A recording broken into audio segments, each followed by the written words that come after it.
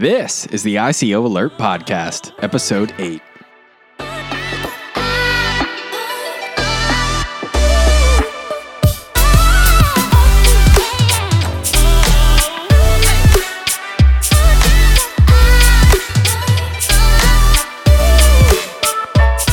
I'm your host, Robert Finch, founder of ICO Alert.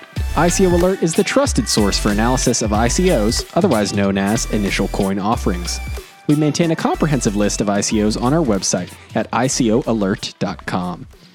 If you're new to the ICO space or even the blockchain space, don't worry, we've got you covered. Head to start.icoalert.com, where we have helpful introductions to this exciting new world, introductions about ICOs, and introductions about the blockchain space in general. That's start, START.icoalert.com. My guest today is Eric Huang, the CEO of BlockCAT. During the podcast, we'll talk about the BlockCAT project, their plans to bring Ethereum smart contracts to the masses, how the recent Parity wallet hack occurred, and more. Without further ado, let's get to it. One thing to make note of before you jump into this episode, generally our audio quality is very good, and I pride myself on the quality of the audio in this podcast. Unfortunately for this episode, we had a couple technical difficulties that we discovered after the podcast, so we weren't actually recording from our high-quality mic. With that being said, I still think the audio quality is decent, and I hope that you will still give it a listen. It's a great podcast, lots of great info. Thanks again to Eric Huang from BlockCAT for being on board. Eric, thanks so much for joining me today. Great to be here, Rob. Yeah, thanks for taking the time to come on. So BlockCAT is pretty interesting to me. I've done a lot of research about it. I read your white paper, looked on your website, but I'm sure there are people out there who aren't familiar. Could you let them know what your platform is and what you're trying to accomplish? Yeah, so a big problem with Ethereum smart contracts is that they hold all of this power, but it's completely inaccessible to like the everyday user. You got to have both the programming know-how and the skills in order to actually make anything happen.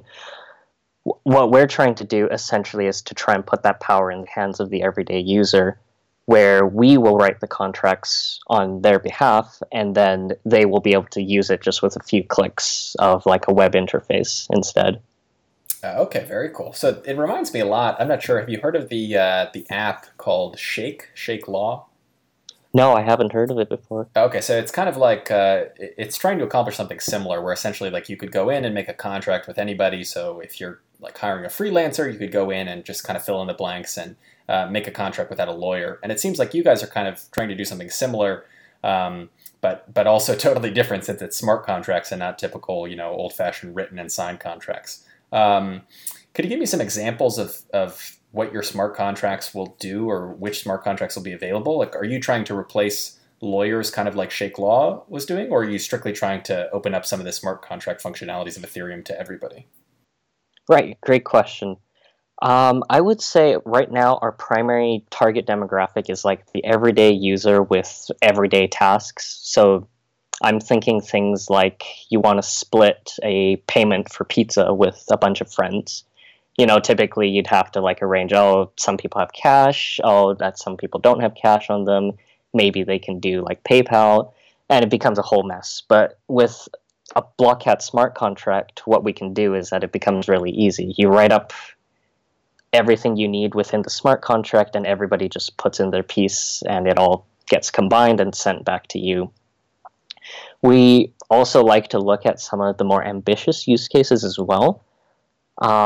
Something, as you might know a lot, is people like to run these kinds of crowdfunding campaigns using smart contracts, and that's something we'll be looking into supporting as well. Okay, and will that be the actual smart contract for ICOs? Like, are you referencing ICOs when you say crowdfunding, or something else? I am, yeah, to an extent, of course. Of course, there's only so much you can do with kind of like a one-size-fits-all template, but I think we could go a long way in making sure everything's standardized and secure. Right. Yeah, and I noticed on your website you mentioned, crowdfunding. I saw that you mentioned prediction markets, like if you wanted to integrate with an actual prediction market, I assume. The question I had, like revolving around that, there were some other use cases you gave, like voting and the ability to, have a transparent voting system. Are you guys trying to be kind of like the smart contract layer, the smart contract company that's going to provide these secure, audited smart contracts to other crypto companies and businesses, or are you going to be strictly consumer focused? I am thinking we're a bit of both. I can kind of see there's kind of like the consumer BlockCAT, which is very UI focused, but we've also thrown around the idea of supporting like an internal API that would allow other companies and businesses to interface with our contracts directly if they wanted to integrate with our platform. Oh, okay, very cool. Yeah, I know you had mentioned the like payment splitting, and when I read that on your website for the first time, even before we had talked about doing a podcast, I was like, "Oh, finally!" Because when we first launched ICO Alert and we launched their reports, and we used to charge for them, now they're totally free. But when we did, I had a researcher who was, or I guess somebody basically aggregating a bunch of data because they're not really doing a ton of research. Um, but going out and we needed a way to do a trustless payment split, and it took me like a week and a half to find a good contract to actually go in, and then I had to test it. And I'm a front end developer, so I'm really not familiar with Solidity, and I know a little bit of JavaScript, so it helped there. But it took forever. So if BlockCAT had existed then, it would have made my life a lot easier. So it's cool to see somebody addressing it. One thing I wanted to talk about was where the token comes into all this. So it's called the CAT token, correct? Yes, that's Yes. correct. So why do you need a token for all of this? Right. So the token actually ended up being a very crucial part of the BlockCAT platform, mostly in terms of the added functionality that the ERC20 specification gives us. Some of the most important pieces to that end is that the ERC20 spec gives us the ability to make allowances, which in short is essentially like authorizing somebody else to transfer your tokens on their behalf. So what that looks like is that as part of the whole BlockCAT payment workflow, the user first makes an allowance to the BlockCAT platform saying, hey, you can use 10 of my CAT. And that kind of acts as like their working balance when they're interacting with BlockCAT smart contracts. So then on our end, once they've made that allowance, it's very easy for us to collect fees and payments because we can just pull out however much CAT we need to settle the fee whenever we need it. This is really cool because in this scenario, the user could change their mind at any time and say, you know what, I've done what I need. I want my CAT back. They don't need to trust in us to return their tokens to them, but instead they can just clear whatever remaining allowance they have and just know that their tokens were always held by them until we actually needed to pay the fee. Okay, so is it strictly like the fee that you're using to, because I want to talk a little bit more about your marketplace in a little bit, where Yep. users can kind of come in and create their own contracts and put them up for sale.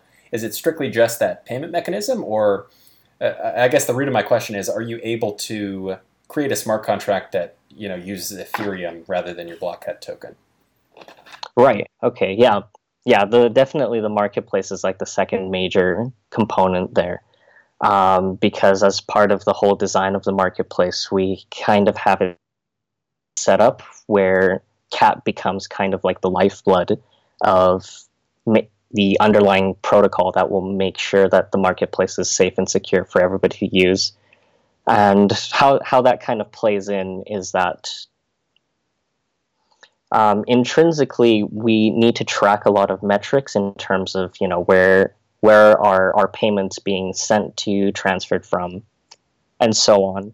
And inherently, that's actually something that's not possible on the Ethereum blockchain. For example, if I wanted to ask, like, give me all of the transactions that involve this particular address, in completely through the raw blockchain itself, that's not a question that can be answered. You can use a third-party service like Etherscan, who has aggregated all of the blockchain data and presented in a way that allows you to do that.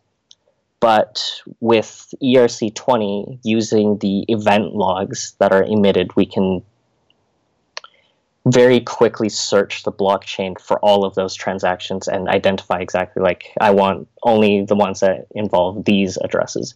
So where that kind of ties into play altogether is, of course, in the marketplace, in the staking mechanism specifically. So how we kind of see that working is that the marketplace fundamentally needs to be safe and secure, and there needs to be a good solution in making sure that nobody puts out bad or untested code out there that people end up using. And how we kind of see that working is that developers, when they write their contracts and they say, hey, I want to put it on your marketplace, they have to essentially put in a deposit in the form of CAT. And this deposit is held, and they have the potential to lose it in the event that their code is found to be malicious or anything like Interesting. that. Oh, okay, so Yeah, that's kind of like an incentive to not try to scam people through, putting out a malicious smart contract. yeah, absolutely. And it effectively provides like financial barriers to anybody who would also want to like clog up or otherwise spam the marketplace with a bunch of fluff. Right. Since, yeah, Yeah, and do you have an idea of like, and it's okay if you haven't figured this out yet, what the amount of cat will be? Like, am I going to have to put up $200 worth of cat, $2,000 worth of cat, $20 worth? What will it be to submit a smart contract? yeah, that's something we've been throwing around a lot. I don't think we've come up with a concrete number yet, but we're kind of aiming for it to be both accessible in that it's not like a huge financial burden on somebody, but also at the level where it's not so small that it's insignificant. Kind of how I see it going is that maybe what might work is essentially, how like when you download an app on the App Store, it lists you all of like the permissions that an app uses. Like it has access to your camera, it has access to your phone, has access to your contacts, that sort of thing. Right. Yeah, I was kind of thinking that maybe with the marketplace we could do kind of a similar system where when somebody puts out their contract, they have to say, okay, this contract can send Ether on your behalf, it can transact cat on your behalf, and kind of use that as sort of like a points-based system to determine, so what is the risk overall if this contract were to go bad, and kind of scale the stake essentially based on that amount. Okay, that's very cool. Yeah, because it's interesting. I mean, even if the fee to put a smart contract up was $2,000 worth of cat, if you're able to steal with that malicious smart contract like 20,000 or $200,000 worth of cat, it may be worth the risk for some of these scammers to try it. And just so we're clear with everybody out there, the marketplace we're talking about, and correct me if I'm wrong, Eric, is essentially a platform within BlockCAT where anybody who's experienced with Solidity code, which is the code that Ethereum smart contracts run on, can go in, they can submit their own smart contract and sort of put it up for sale so that everybody else can use it. Is that correct? Yeah, that's spot on. Okay, and so who will actually be auditing that smart contract code when, like, let's say I want to go and I put up a smart contract for sale. I put in my cat tokens as my sort of deposit to as my incentive not to try to publish malicious code. Who's auditing it? Is it you? Is it another security company? How does that all work? Right. So starting out first, we will be manually approving kind of like the first round of the marketplace smart contracts. In the future, we would like to explore kind of like third-party auditing on that, whether that's kind of initiated on BlockCAT's behalf, or we request that anybody who submits code gets it audited by a third party prior to submission. Haven't really decided details on that yet, but there's actually a third piece of the puzzle there, which is that we're thinking about leveraging kind of like a crowdsourced verification model there, which is the other side of the staking coin there. And in short, how it kind of goes down is that users who are experienced in reading Solidity code and know what they're looking for can go to these contracts that have been submitted, and since the code will be published, they will be able to read it through, determine if it's okay, and they'll essentially be able to vote with a staked portion of CAT to say, yes, I think this contract is okay, or no, I don't think this contract is okay, and here's why. Okay. And yeah, and one of the cool things that we're doing as part of that is that anybody who, of course, votes falsely or attempts to skew the vote will lose their stake, essentially, so that there's financial incentive there to tell the truth. And also, everybody who votes correctly will be entitled to a portion of the fees that that contract ends up generating in its lifetime. Okay, that's very interesting. So who will have the final say there? Because just to play devil's advocate, if I'm trying to publish malicious code to steal a bunch of people's money when they use my smart contract, I can theoretically make a bunch of accounts and go in and put up my cat deposit and say, oh yeah, this contract is legit. And if it's totally up to the community, then theoretically somebody could kind of fudge those results. So you mentioned like if the code is then found to be malicious or they're trying to skew the vote in some way, they would lose their deposit. But who would be making the decision on whether or not they're actually trying to skew the vote? Right, yeah. That's definitely something that requires a bit of thought to that extent.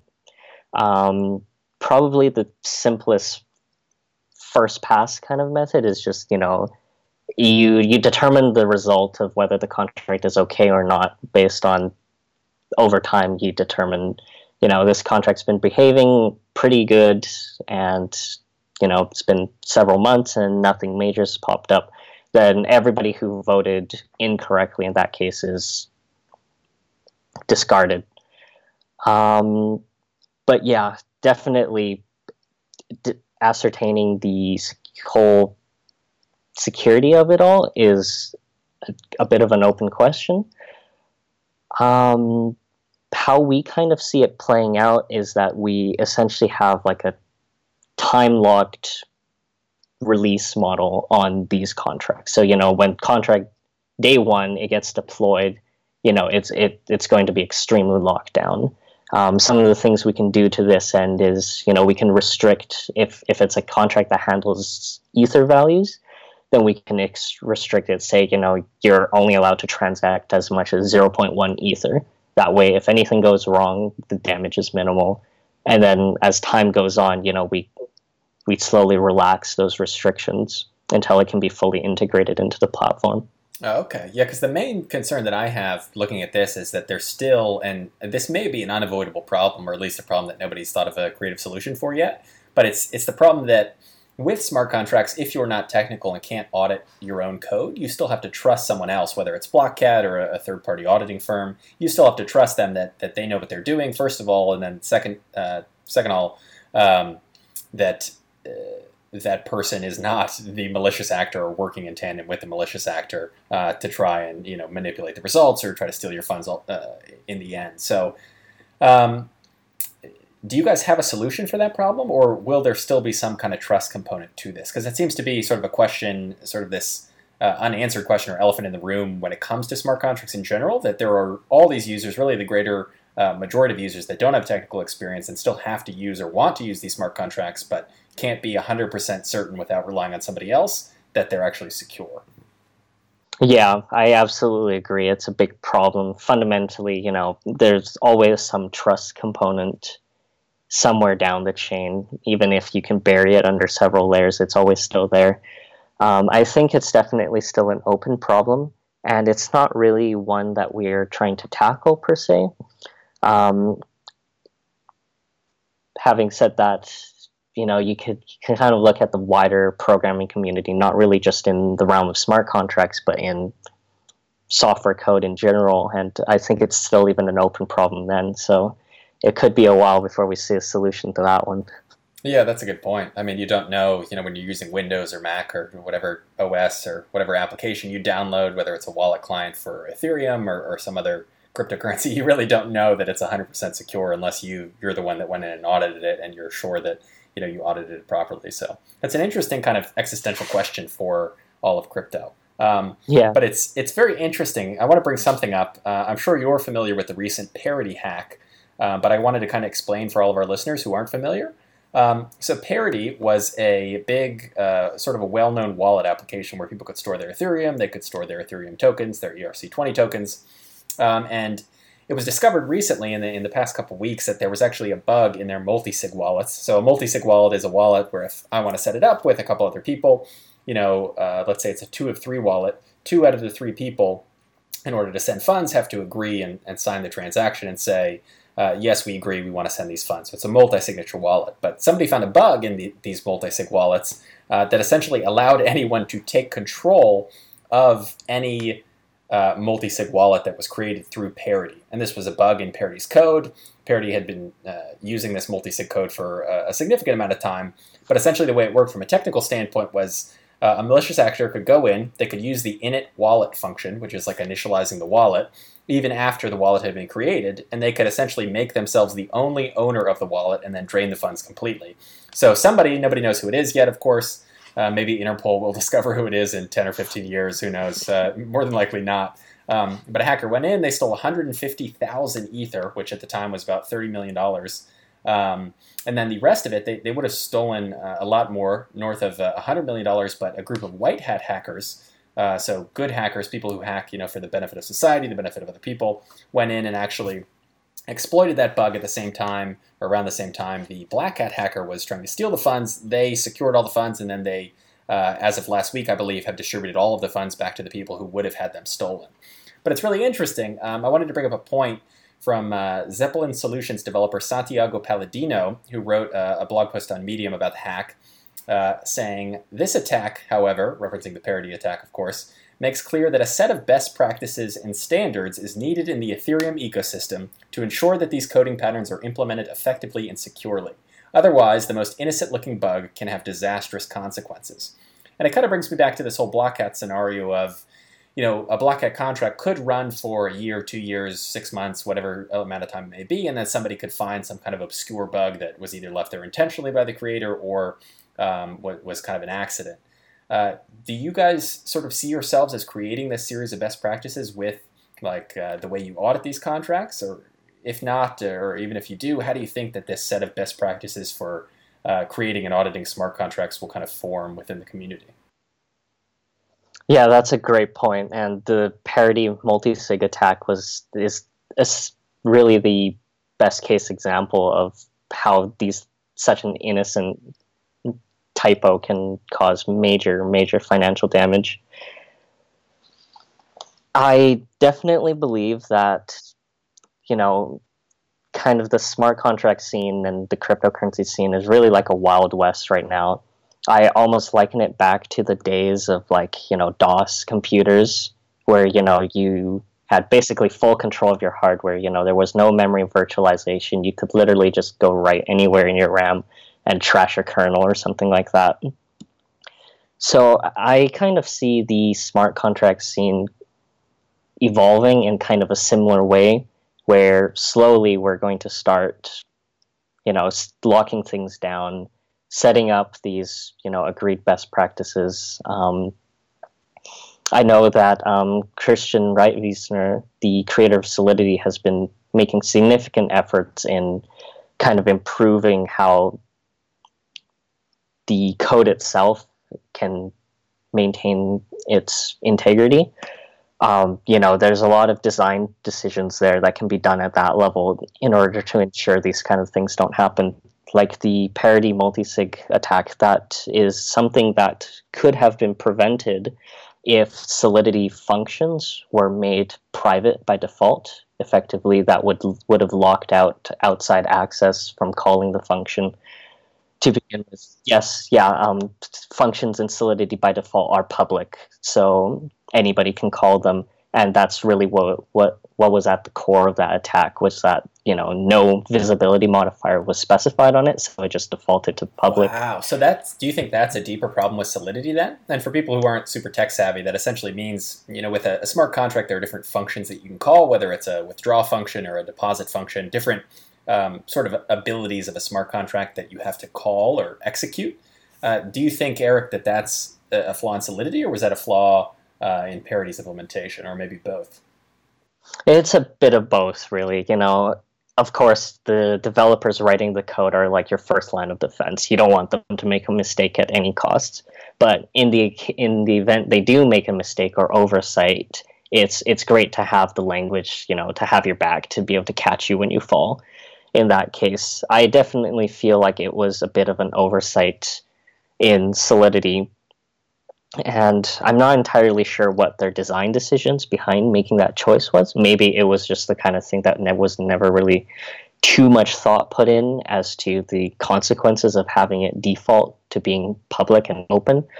Um, but that's just part of the growing pains, essentially. And in particular, with such sensitive financial transactions that Solidity Code handles, I definitely feel like we should be erring more on the side of, lock everything down by default. And, if you want to open these gates, you got to do it explicitly. Yeah, I totally agree. And the whole thing was pretty ironic because, generally with a multi-sig wallet, a wallet that requires multiple signatures to send a transaction, generally it's seen as more secure. And in this case, in the case of Parity, if you didn't enable multi-sig, if you just had a single signature wallet, like most wallets are, you were totally fine.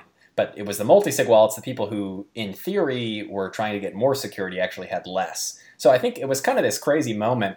I know I guess it got a lot of press within the community, but outside of the community, sort of in the mainstream media, I'm not sure it got a ton of press, which is probably a good thing for the markets at least. But it was interesting just like talking amongst, other friends and colleagues that I have in the crypto space. And I had actually referred them to Parity and said, oh yeah, Parity's great. It's super secure. While you're waiting for your ledger, your hardware wallet to arrive, go ahead and use Parity. You'll be fine. And fortunately, they didn't set up a multi-sig wallet. They just had the standard wallet. But it's really kind of wild. It was this sort of a big oh shit moment, I think, for people. Like, oh wow, the thing that we thought was super security actually isn't. What else could be insecure or unsecure that we think is secure? Like, do you see this being a problem with any other wallet implementations? Do you think My Ether wallet could be at risk, or do you think this was strictly limited to that Parity multi-sig wallet contract? Yeah, that is a really good point. And we at BlockCAT, we definitely had our moment there. If I remember correctly, it was literally only probably 2 or 3 days after our token sale had launched, and we were actually storing all of our funds in a Parity multisig Oh my as goodness. well. Yeah, and it was probably we were extremely both lucky and proactive at the same time. I remember I got a message on my phone early in the morning, and it was my CTO Wade. He messaged me and he said, "We need to pull our funds now." And The we message you hop never on. want to see. Yeah, and it was the most painful thing because computer. I turn my computer off at night, so I turn it on, and Parity's, I'm thinking 3,000 blocks. Give me 10, 15 minutes. And, we were just sitting there twiddling our thumbs until we could pull out. Thankfully, we managed to extract all of our ether safely, and Wow. no damage was done there. So that was just sort of you guys getting lucky, essentially. I mean, obviously you were very proactive and got it in time, but lucky for you guys, the attacker or even one of the white hat hackers hadn't gone into your contract yet. I guess. Do you think it was because the contract was so new, or just a lucky that they picked others first? If I were to guess, they were probably doing it in terms of descending value, and it being only 1 or 2 days into our token sale, we weren't that up there yet. But the most ironic part to me, I think, is that had we just kept all the ether in our token sale contract itself, it would have been more secure than after we put it in the multi-sig. Wow. Yeah, it's But fascinating. It's so ironic that I mean the thing we all thought was so secure actually was less security than keeping it just in the normal contract. yeah, but back to your question about like other wallet implementations. I know that right after the attack happened, Open Zeppelin, they did another full audit of their multi-sig wallet implementation, and they declared that it did not suffer from the same vulnerability and that it was still safe to use. But, the risk is always there. The question remains, like, what could be the next major service that everybody uses that gets hit with an attack like this? Could it be ENS? Could it be something else? You never know when these things could happen, and it's a very valid risk. I was part of the smart contract scene. Yeah, and it's really interesting also with things like ENS, and if listeners aren't familiar, it's the Ethereum name service. So essentially allows you to register a name, you lock up some Ether in a contract to register like erichuang.eth, and then anybody can send Ether or Ethereum tokens to erichuang.eth instead of having to, copy and paste this long, like, I don't know how many digits it is, but this multi-digit a bunch of random letters and numbers, which is your public address. Um, but it's really interesting because with something like the ENS, in theory, an attacker would wait until a tremendous amount of funds have poured into these contracts, like with exchange.eth going for several thousand ether. Actually, may have been even more than that. I believe it was more than $1 million was locked up in a contract for that name. So in theory, an attacker would kind of sit on the sidelines, wait for a lot of these names to get super popular, wait for maybe the value of ether to go up, and then attack. Then sort of try to exploit some of these names. So it just kind of, that's less of a question and more of just a statement. It's just very interesting that something like this may not be exploited immediately. They may actually wait strategically until more money is there so that they can actually steal more funds. But it'll be interesting to see kind of how things progress, how we get to like Santiago Palladino from Zeppelin Solutions was saying, this set of best practices and standards that's really needed in the ecosystem. One thing I wanted to talk about, going back to kind of getting away from this, dark cloud of hacks and, parody and exploits and all this stuff. Yeah. You mentioned, or I guess on your website, you have this kind of drag and drop builder. So somebody can theoretically go in, they can say, I want these 3 pieces of a smart contract, and they can drag and drop and create their own smart contract. Could you talk a little bit about how that works and like what those different pieces they're dragging and dropping would actually be or represent? Sure, yeah. So we kind of call this phase 3, or like the stretch goal of BlockCAT, where phase 1 is like the pre-deployed contract templates that anybody can use. Phase 2 is the marketplace. We see the visual smart contract builder as phase 3. So with this, you get an interface, that kind of looks like blocks and pieces that represent different parts of smart contract code. Maybe you got a block for sending ether to somebody, you got a block to do a condition check and that kind of thing, and you kind of piece it together to build your own smart contract. And we think it's kind of the next logical evolution in the scene, because we, at some point, of course, have to move away from this technical programmer-centric way of building these contracts, and we have to put that power and make it accessible to anybody to use. And how we kind of see that working is that the smart contract builder will give you, of course, all of the fundamental pieces of a smart contract to piece together. So, you'll have access to different addresses, you'll be able to do simple loops, create your own functionality as part of that. But we also see it kind of being the glue that ties together kind of the whole BlockCAT ecosystem. Because now, instead of just composing simple pieces, you'll be able to compose together entire other smart contracts as well. So kind of a simple example of that is that you could take like a delayed payment smart contract that is in the works for BlockCAT, which essentially lets you say, I want to send ether to this person, but I don't want them to be able to withdraw it until a certain amount of time has passed. This is pretty cool for, say, giving like a birthday present or giving somebody a trust fund for when they turn 18. And then you could say, but hey, I want this to be spread across, say, like my 3 grandchildren instead.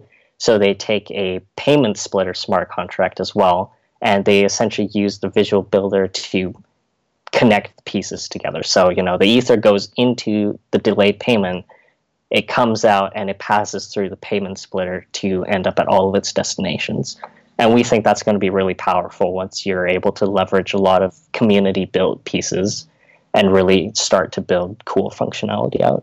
Yeah, that's very cool. And presumably then, I mean, you mentioned, it may be hard to actually have a BlockCAT contract, at least initially, for something like an ICO where, you need very specific terms like the starting block and, which addresses it's getting split to and the total amount available and the min cap and the hard cap and all these different sort of criteria that need to be met. But presumably, I mean, do you think that you could actually add those as drag and drop options for a contract in your smart contract builder and kind of be the de facto standard for ICO smart contracts?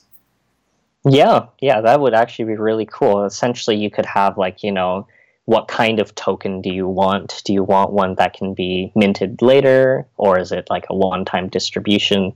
You take that piece and you put it in, you determine what kind of funding model do you want? Do you want a price that is remaining flat the entire duration of the sale, or do you want the price to increase as the sale goes on? And you take that piece and you put it in, and you kind of mix and match until you have your finished product. That would be really a really awesome way to build out these token sales. Yeah, definitely. I mean, the drag and drop builder to me seems like the most powerful, at least from like a user facing standpoint, like the most powerful application. And I think you kind of alluded to that. Like the marketplace is great, and like you said, it's kind of phase 2 out of 3 phases, where the third phase is the drag and drop builder. And the marketplace to me seems kind of like that intermediary, like, oh, maybe you don't want to use the drag and drop even after it's released or before it's released. You know, it's a really convenient way to do things. In theory, once the drag and drop builder is out, could I go in, you know, come up with a really creative smart contract that combines 10 existing smart contracts and 2 others to do some kind of function that people need? Could I take that contract that I just made in the drag and drop builder and sell it on the marketplace? Yeah, absolutely. That's definitely something we have in mind. And it really revitalized the marketplace, I think, to be able to gain so many more users building out cool functionality in terms of that. And kind of the way I see it is that the previous 2 phases are pretty integral to the success of the smart contract builder, in my opinion, because we need the fundamental contracts out there from phase 1 in order to kind of establish like the base simple functionality, like the payment splitting and all of that. And then the marketplace is crucial for both providing a lot of extra pieces that people can now use, but also to kind of establish kind of like the BlockCAT standard API for these kind of contracts, which is going to be really crucial in terms of actually being able to join together the functionality in the builder, since as long as you know that they conform to some base agreed way of communicating, then that's what really makes it easy to put together. Yeah, that's very cool. And it just occurred to me that we touched a little bit on the marketplace and how it actually works. Like if I wanted to publish a smart contract, I put up some cat and kind of lock it away as my incentive not to publish malicious code. But how does the whole fee function of this work? Because we've talked a lot about being able to sell these. Is this something where if I want to buy a smart contract for somebody else, am I paying a set one-time fee? Am I paying a small percentage of the amount of ether that goes through my contract? How does that all work? Yeah, that's a good question. The fee model is going to be determined kind of largely on a per contract basis, and it'll heavily depend on what is most natural to that specific contract. But the base model we have is kind of like a one-time deployment fee. So effectively, good example of this is like, say you set up a delayed payment. So in that case, you'll pay the one-time upfront cost to actually deploy it, and then future interactions with it are free from the BlockCAT perspective, but you'll still be paying transaction costs to the blockchain. And we're thinking we'll adapt this and adjust it as we need in order to make sure that the user experience is as smooth as possible. Okay, very cool. Yeah, that's a really cool way to look at it. I mean, I think with things like this, as they grow and as they develop, they're kind of different logical fee structures for different contracts depending on what they are. So it'll be very cool to see how those develop as time goes on. One thing I wanted to talk about also, and we had a lot of requests for this. We've done 7 of these podcasts now. Now we're on the 8th.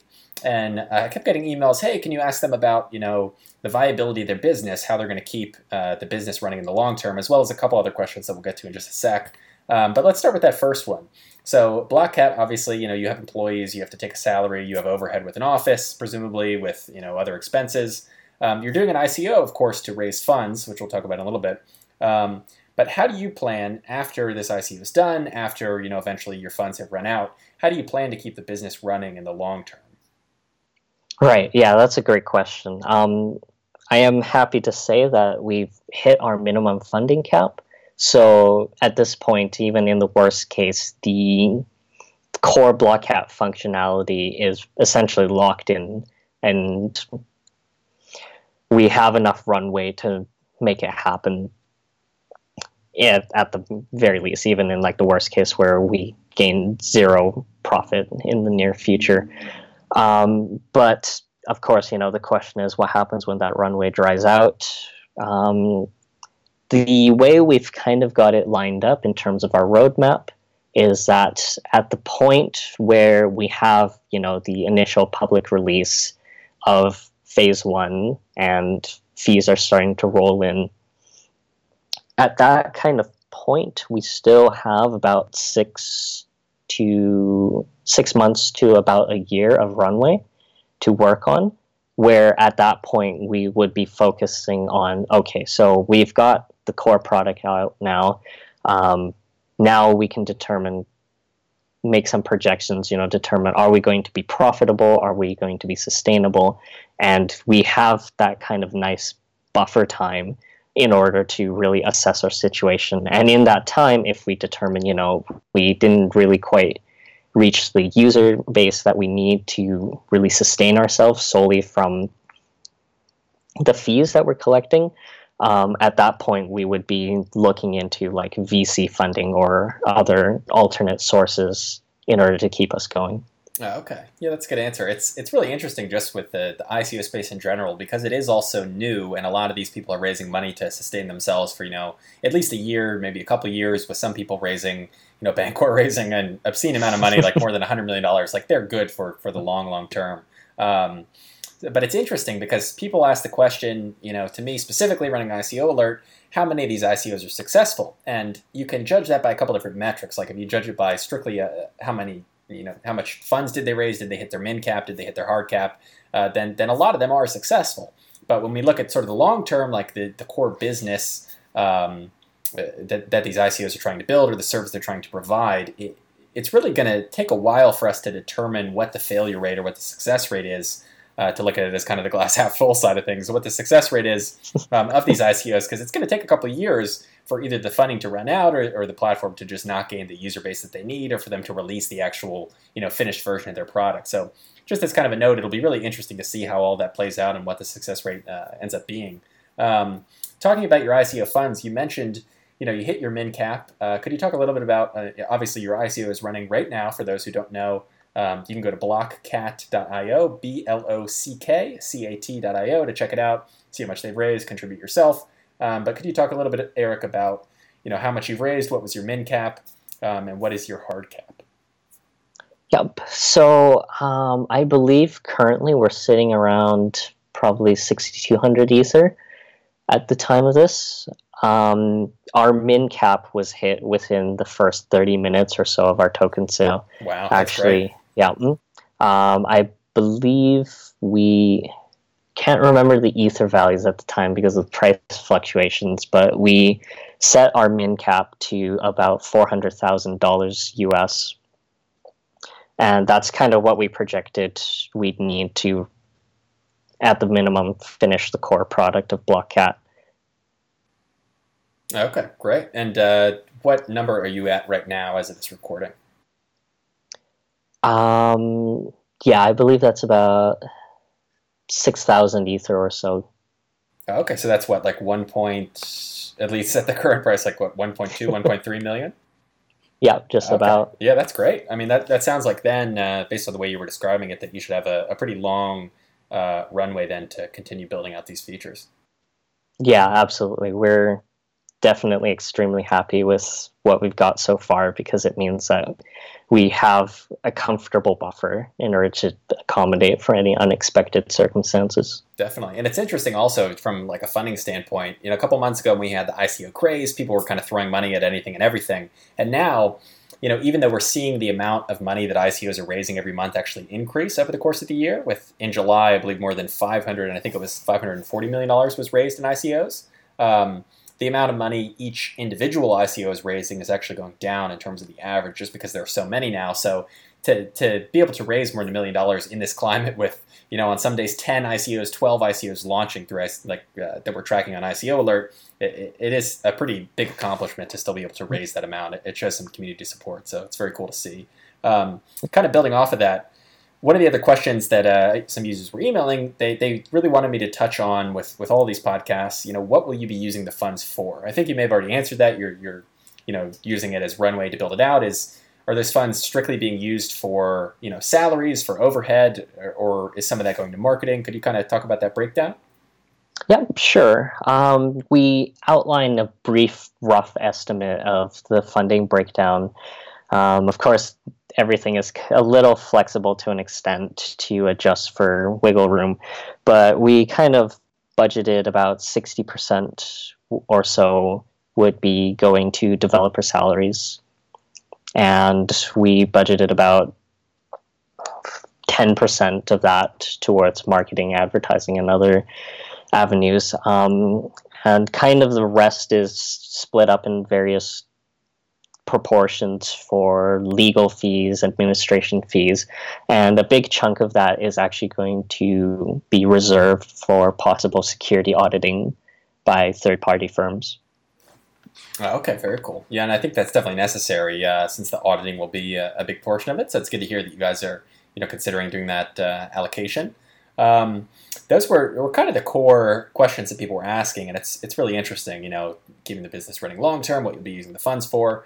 I'd like to kind of take this last section of the podcast to allow you to talk about anything we haven't addressed. So if there's like a part of the platform you want to talk about or a partnership, whatever it may be, I'd like to kind of give you the floor and allow you to talk about anything in particular that we haven't covered already.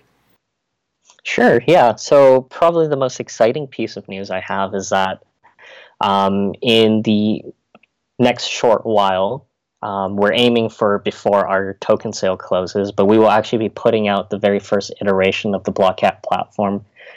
Ever since we secured our minimum funding cap, we told ourselves, we've got what we need, and we could spend our time twiddling our thumbs, or we could really jump into action. So over the past few weeks, we've been hard at work at it, but we've got something we're calling the public alpha that we will be putting out shortly. It's going to be kind of like a miniaturized, cut down version of what we envision the core platform to be. But I think, especially in this scene where there's so many of these new companies popping up, doing token sales, and then, potentially just fading out and fizzling or disappearing outright, I think it's absolutely crucial that, we show the community, hey, we can do what we promised we would do, and that we can actually deliver something. Yeah, that's great. I think a great way to kind of end it. I'd like to just wrap up then by talking a little bit about your ICO details. So we did talk, your ICO is running now. When does it end? How long do people have to be a part of this? It ends approximately on August 16th, but that'll depend on how fast blocks are being mined. Shouldn't vary by more than a couple hours, though. Okay, great. So everybody has until August 16th to check it out. Eric, thank you so much for being on the podcast. And if we could tell people where they can learn more about BlockCAT. Yeah, sure. Our website, blockcat.io, is the first source of information. You can read our white paper, check out what we got up there. Of course, if you guys have any questions that you want to ask directly, we have a Discord channel that is open for anybody to join. Our team is on there constantly answering questions, so whatever concerns you have. Of course, you can always email us as well at team@blockcat.io with any questions as well. Awesome. That's great. Well, Eric, I really appreciate your time, and best of luck with the rest of your ICO. Yeah, thank you, Rob. It's been great. Thank you so much for listening to this podcast. I sincerely appreciate it. If you'd like to request someone to be on the podcast, tweet us at ICO Alert and let us know. We're trying to cover all the ICOs. That includes past ICOs, present ICOs, and ICOs that are, of course, happening in the future. Thank you again, and if you haven't already, please do subscribe to get updates when we publish a new episode. Also, don't forget to check out ICOalert.com for our in-depth analysis of upcoming ICOs, as well as our comprehensive list of every initial coin offering. I'm your host, Robert Finch, and I'll be back next week or sooner with a brand new episode.